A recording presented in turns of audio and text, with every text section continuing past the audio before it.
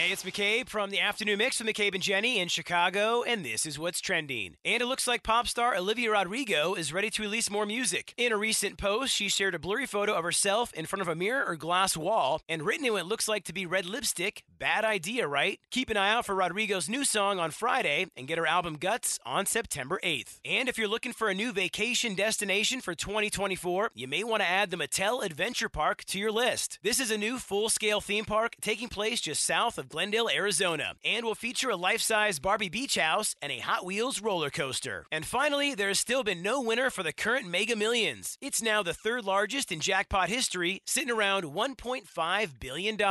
And the next drawing is tonight. And that's what's trending. I'm McCabe with 101.9 The Mix in Chicago.